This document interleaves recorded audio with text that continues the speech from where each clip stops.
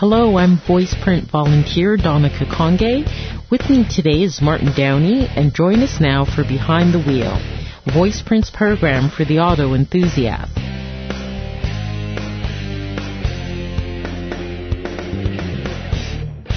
We begin with this story, titled A $500,000 Car Bids Farewell, by Mark Richardson from the August 7th edition of the Toronto Star. There aren't many SLR McLarens trolling around Toronto. Very few, says the guy from Mercedes-Benz. They're not like Ferraris or Aston Martins. What he's trying to suggest is that the $500,000 Mercedes-Benz SLR McLaren is super exclusive, a true collector's piece. Now that it's no longer made, he may have a point. The problem is that when it was being built, from 2003 right up until this summer, for a planned production run of 7 years, not enough people wanted to buy it. Why not? It's a lovely car, for sure. While I was sitting in traffic on Spadina Avenue last week, a clean-cut, middle-aged man felt the need to walk across a lane of cars to lean into the top-down roadster I was driving and offer a compliment. "That's a beautiful car, he said, before turning back to the sidewalk without a backward glance. Of course, it's more than just beautiful. Automakers all like to have something truly special in their lineup, even if it is outrageously expensive or limited in numbers, so that buyers of their lower-priced vehicles can feel related to such an aspirational product. Because it sits at the very top of the line, it's known as a halo car. Since the SLR is more than twice the price of the next most costly Benz, it easily assumes that crown for Mercedes. The SLR is big, at more than 4.5 meters long. Close to a meter of that is unseen by the low-slung driver. It is not a car that should be driven nose-first against a parking curb. The long hood needs to accommodate the 5.5-liter V8 engine that sits entirely behind the front axle, an arrangement intended to provide a slight rear weight bias for more predictable handling. And yes, it's low.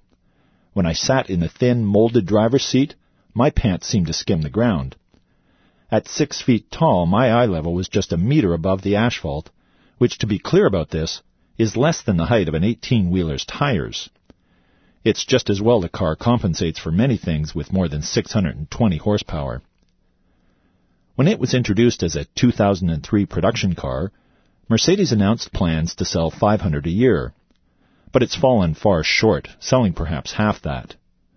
The hard-riding coupe was discontinued in 2007 and replaced with a more powerful and expensive 722 version, which sold out its limited run of 150.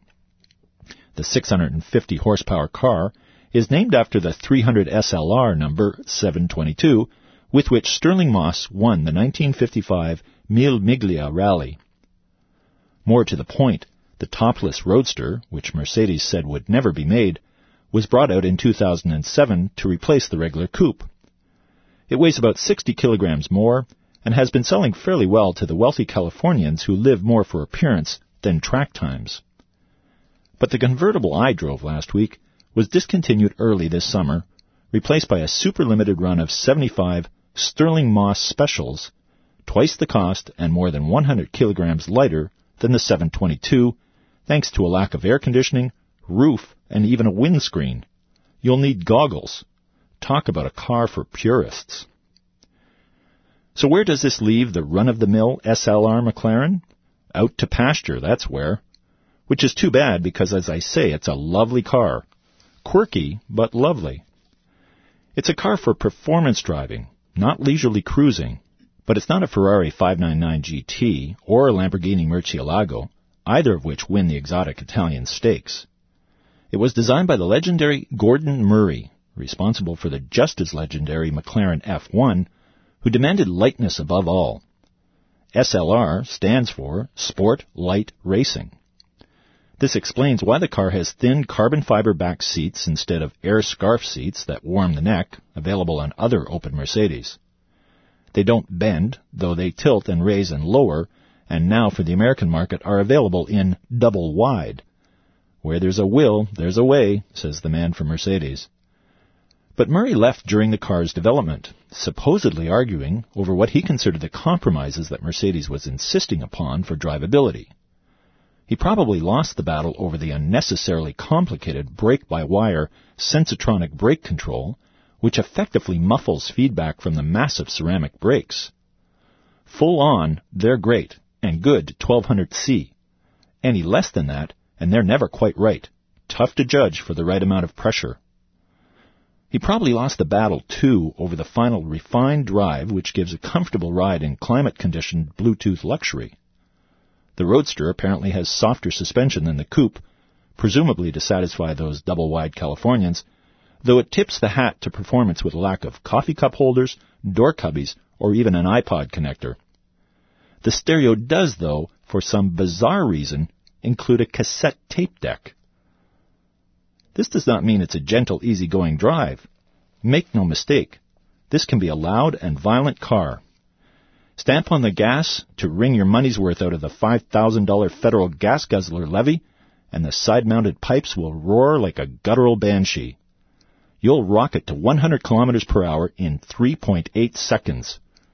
Keep your foot pinned and the cops will clock you at 200 kilometers per hour, just 10.6 seconds from the traffic light. Don't even think about saving gas. You'll be somewhere north of 20 liters per 100, 14 miles per gallon, even without the theatrics. Turn off the ESP control, and the $800 a piece back tires will shred as the car hops madly in its fight for purchase. Grip the wheel tight. This wide-tracked monster will skitter left and right as your hands twitch from the G-forces. Squint through the heat haze rising from the hood vents, and the road ahead will ripple like a desert mirage. The SLR will hit 300 kilometers an hour in less than half a minute and not top out until somewhere over 330 kilometers an hour. Then those humongous brakes will haul you back down again before you know it. You'll be impressed, but OPP Commissioner Julian Fantino won't be, and nor will the judge. That's when you'll learn the hard facts about depreciation of initial value over time as the car sits parked for a year. New SLRs have never wavered from their current base price of $495,000 US.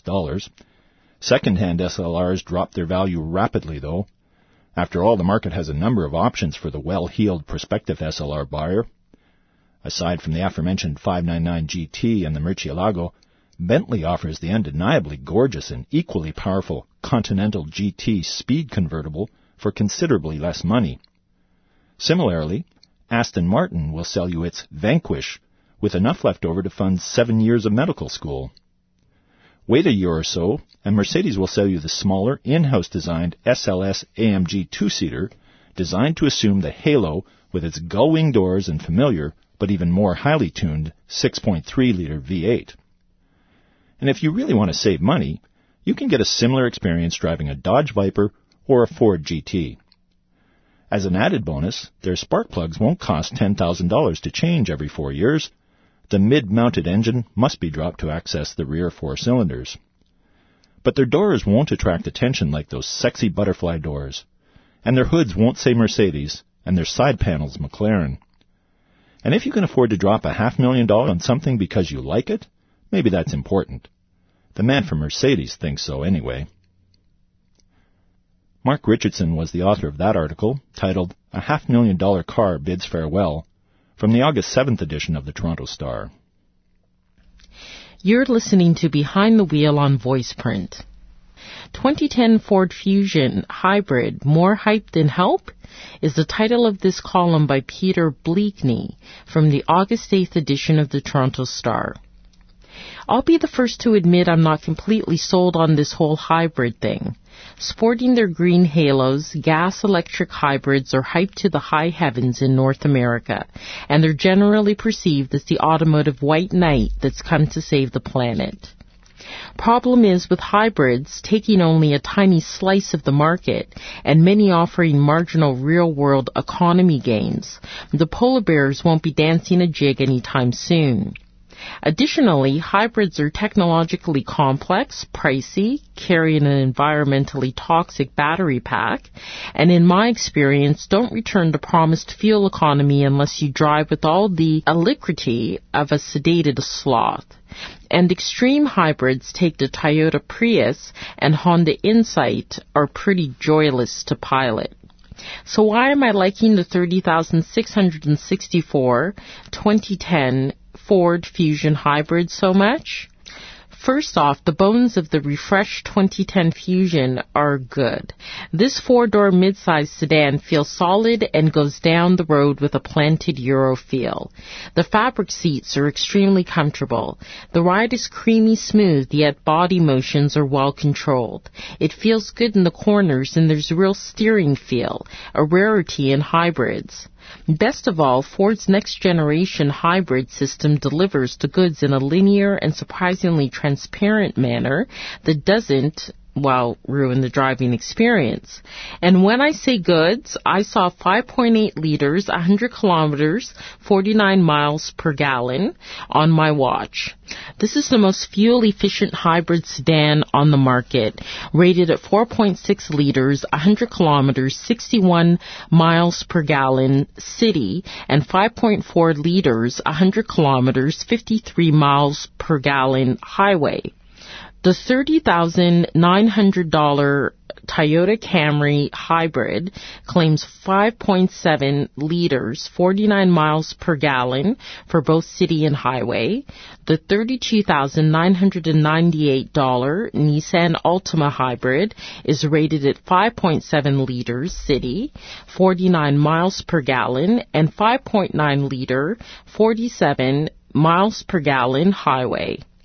Ford's hybrid powertrain consists of a 2.5-liter Atkinson cycle, inline-4 assisted by a 70-kilowatt electric motor.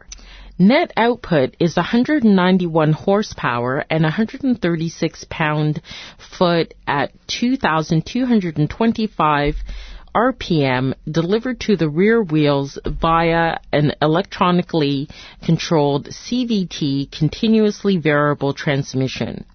A separate generator motor is used to recharge the 275-volt nickel metal hydride battery pack that lives under the floor behind the rear seats. This pack is 24% smaller, 20% more powerful, and requires less cooling than Ford's previous generation pack. As with all hybrids, most of this recharging is done under braking, capturing kinetic energy that is normally lost to heat. Ford claims its regenerative braking reclaims up to 94% of this energy. Unlike other hybrids I've driven, the Fusion's braking is smooth and progressive. More efficient climate control system, electronic throttle control, fuel ratio monitoring, and a host of other tweaks contribute to its class-leading economy. Overseeing all this is Ford's latest vehicle system controller.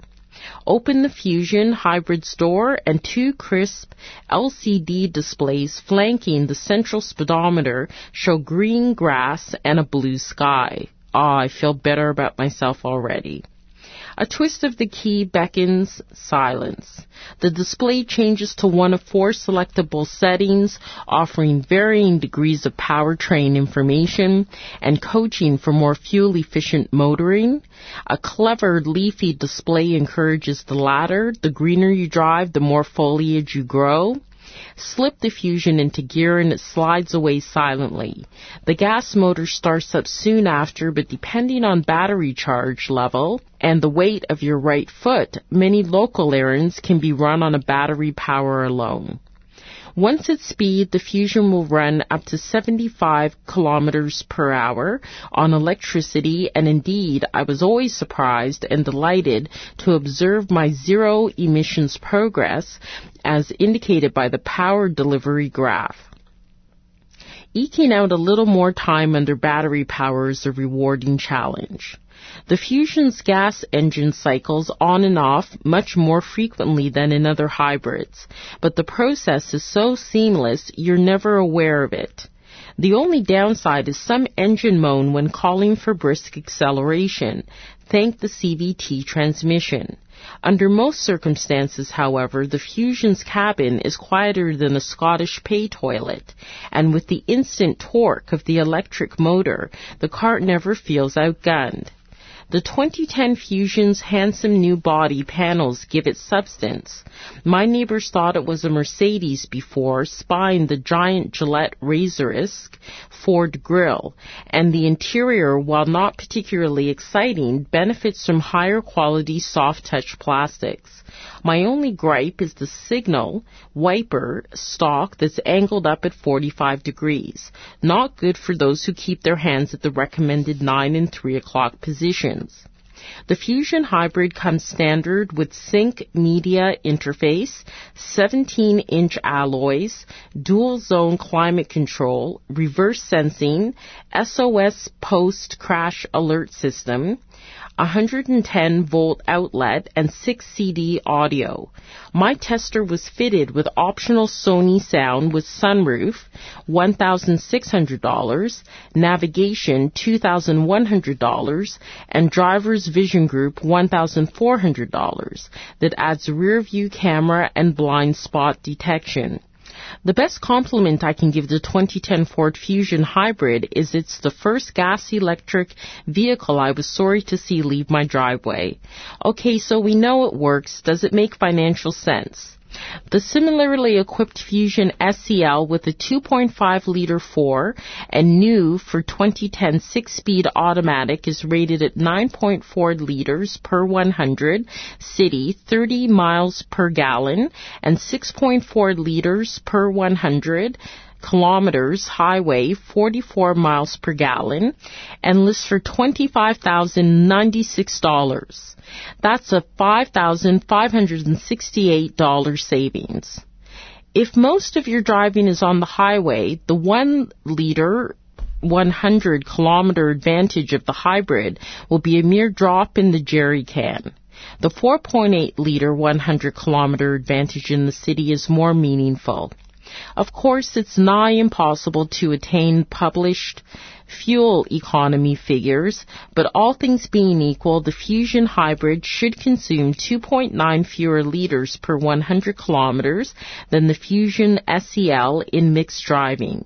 Based on a 20,000 kilometer year and a regular gas at $1 a liter, you're saving about $580 a year. Your financial advisor would laugh you out of his office. But for most hybrid buyers, this is the cost of being green. And my hat is off to Ford for advancing the hybrid game with this fine driving family hauler. 2010 Ford Fusion Hybrid, More Hype Than Help, was the title of that column by Peter Bleakney from the August 8th edition of the Toronto Star. You're behind the wheel on Voiceprint. I'm your volunteer reader, Martin Downey. Andrew Meeson is the author of this article titled Strange Behavior on the World's Roads from the August 8th edition of the Toronto Star. Next time you're stuck in traffic on the Don Valley Parkway or Gardiner Expressway, Tom Vanderbilt wants you to think about the world of the ant. In his book, Traffic, Why We Drive the Way We Do, which is out in paperback this week, the New York-based technology writer draws many parallels between insect behavior and how drivers interact, or don't. In his book, Vanderbilt calls the New World Army ant possibly the world's best commuters. In their daily search for food, these insects, nearly blind, create complex series of trails that are essentially 3-lane highways with well-defined sets of rules. 2 lanes have ants heading out, while 1 lane has them heading back to the nest with food. The secret to the ridiculous efficiency of army ant traffic, Vanderbilt writes, is that they cooperate for what's best for the entire nest, unlike humans. Human traffic is non-cooperative, with people wanting to move where they want and when they want without regard to anyone else's desires. To impose a measure of ant-like efficiency on human drivers, traffic engineers use signals and road construction, not always successfully. The insect comparison is just one of many fascinating insights into driving throughout Vanderbilt's book, which was a top 10 seller in Canada and the U.S. Vanderbilt tells you why you shouldn't be in such a rush to merge lanes when one is closed, why women cause more congestion than men, and above all, why you should never drive in a pickup on Super Bowl Sunday in Montana with a divorced dentist named Fred. As a writer who works from home, Vanderbilt takes a fresh approach to what is a numbingly familiar activity in cities like Toronto. He also continually updates matters on his compelling blog, howwedrive.com. Maybe because I don't commute, I was able to treat it as a strange activity, he said in a phone interview. Though we may be bored silly by commuting, the act of driving is the single most complicated function most of us do in a day. We have to absorb and discard a great deal of information and make snap decisions every second. When we forget that driving isn't necessarily as easy as it seems to be, we get into trouble, he said. A fruitless search on Amazon for info on the subject was the impetus for his book, which led to research all over the world, including India and Europe, where experiments in traffic safety have produced some counterintuitive results. Places like the English town of Ashford and the Dutch village of Udahasky have created confusion by blending the realm of the car, pedestrian, and the cyclist. That includes things like making roadways too narrow for two cars and a bicycle to pass at the same time, lowering curbs so sidewalks aren't as clearly delineated, and using different colors of pavement. It meant people would have to interact and therefore slow down. As Vanderbilt writes, it's when drivers feel the most in danger that they are actually safer, because they slow down and drive more carefully. Vanderbilt also tackles the design of cars. People become used to new safety devices and start driving with them in mind. For example, both ABS and mounting a brake light over the rear window cut collisions initially, but over time accident rates rose again because the shorter stopping distances offered by ABS resulted in drivers following closer and because they stopped noticing the brake light. The solution to our traffic woes, it seems, is to strike a balance between regulation and imposing certain incentives, such as congestion pricing. I'm not a libertarian, said Vanderbilt. I certainly didn't set out in pursuit of some right-wing philosophy. Andrew Meeson was the author of that article titled Strange Behavior on the World's Roads, from the August 8th edition of the Toronto Star. Nasty Side of Parking Lot Wars is the title of this column by Lorraine Sommerfeld from the August 8th edition of the Toronto Star. Just when I thought parking couldn't get any more hostile, I've been introduced to the prepaid ticket.